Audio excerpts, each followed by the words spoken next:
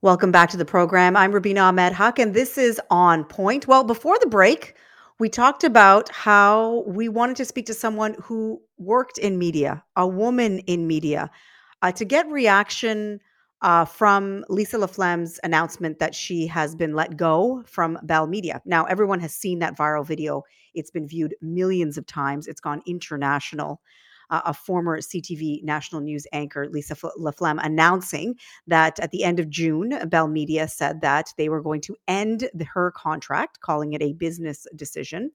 And when she posted that video, it was a video of her, what looked like she was at her cottage or somewhere not at home. And a lot of people said that the way that her leaving her position was mishandled, that she was someone who had been with the company for 35 years. She said it herself in the video, and that she deserved, just like so many anchors before her, a chance to say goodbye to her viewers. And I have to say that was my reaction as well. It felt really unfair for someone who has been the face of a national newscast for so many years. Someone I've met, and I talked about this yesterday, someone who immediately strikes you as being intelligent, as someone you want to look up to, someone as a young journalist, someone you aspire to be like, right? And that's an amazing feeling because women in journalism, women in broadcast, it's a different set of rules. I think many people would agree with me when it comes to the way that we conduct ourselves in the newsroom. I wanted to bring on someone who knows this better than anybody else. Tina Cortese is a journalism professor at both Seneca and Durham College, and she's a contract lecturer at Toronto Metropolitan University, and she is a longtime media executive, just to name a few things that Tina has done for our industry. She was an integral part in creating CP24.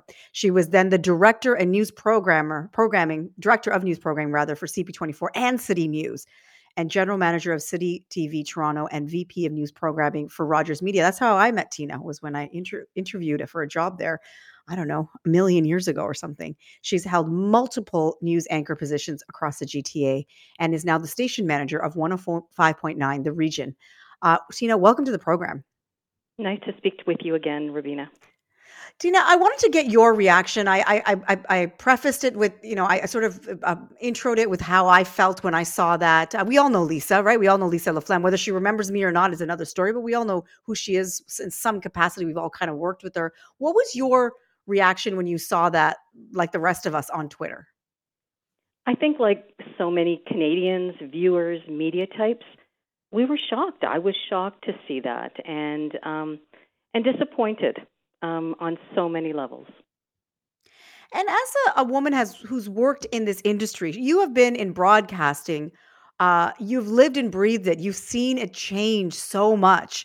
Does this surprise you, the way that she is being treated, the way that her exit is being managed by her former employer? I am surprised because I think that, we work in this industry and we've come a long way, as they say, but yet we can be better at exiting, in terms of ending that chapter in our careers or making a change. And I don't think we're very good at that yet. Yes, all of these media companies now have HR divisions, but we're still not good at helping people, whether it is the current staff or the employee who is leaving the company, to exit properly.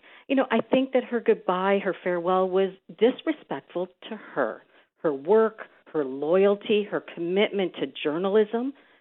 And I compared it to Lloyd Robertson's farewell many years ago.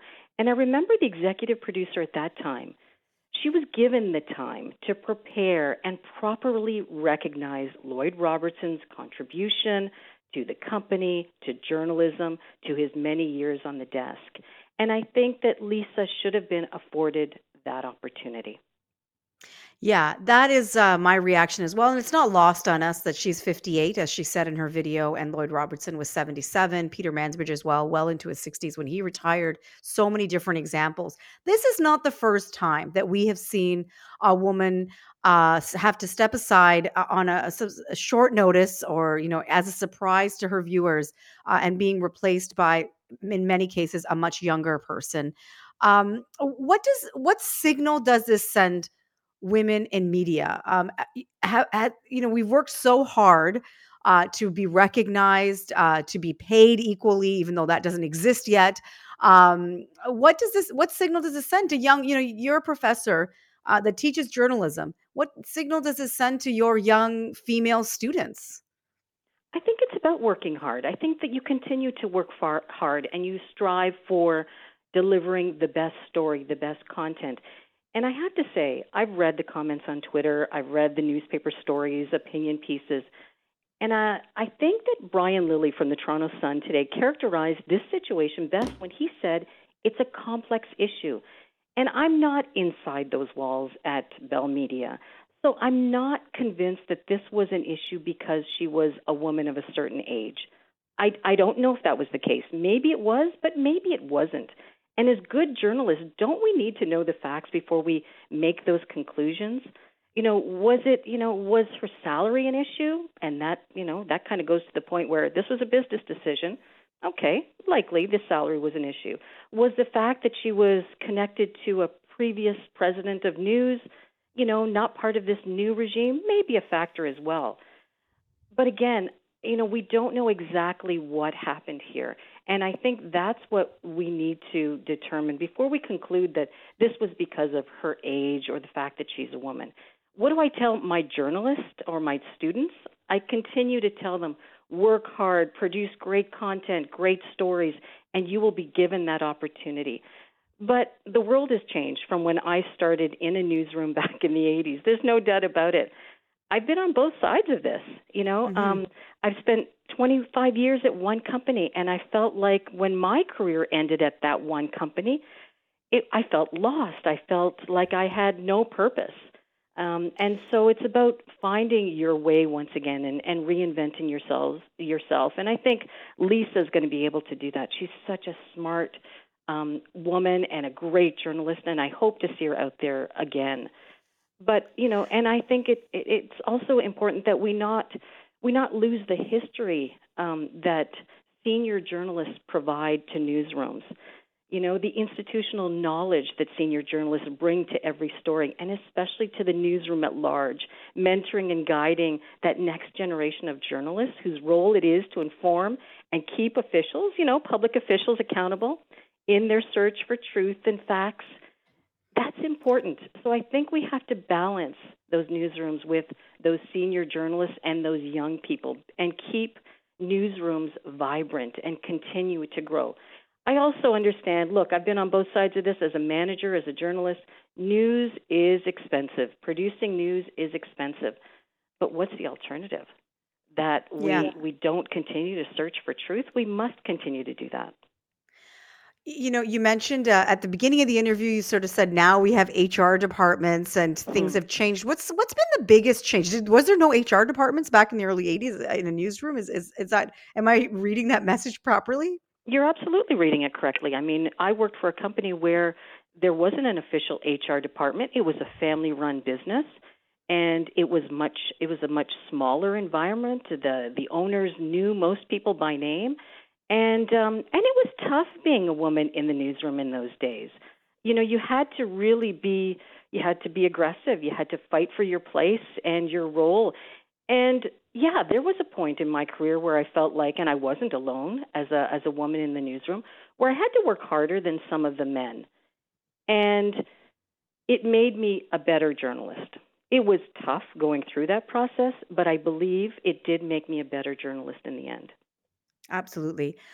Tina, I've known you for years, and this is kind of a aha moment for me because, as I mentioned in the intro, once I sat across the desk and you were the manager interviewing me, and to have the opportunity to interview you and your and the career that you've had and your reaction to this huge story, it's quite an honor, Tina, I have to say, and I'm really glad that you were able to make time for us.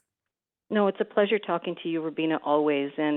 And like I said, I think that this is a very complex situation. I've been on both sides of the situation where I've been a manager who was forced to make cuts in my newsroom.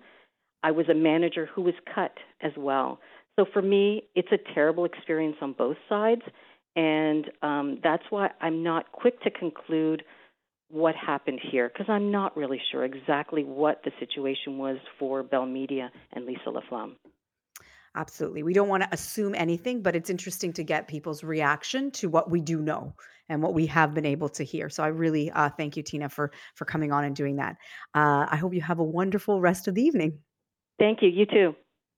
That's Tina Cortese. She's a journalism professor at Seneca and Durham College and a contract lecturer at Toronto Metropolitan University and a longtime media executive.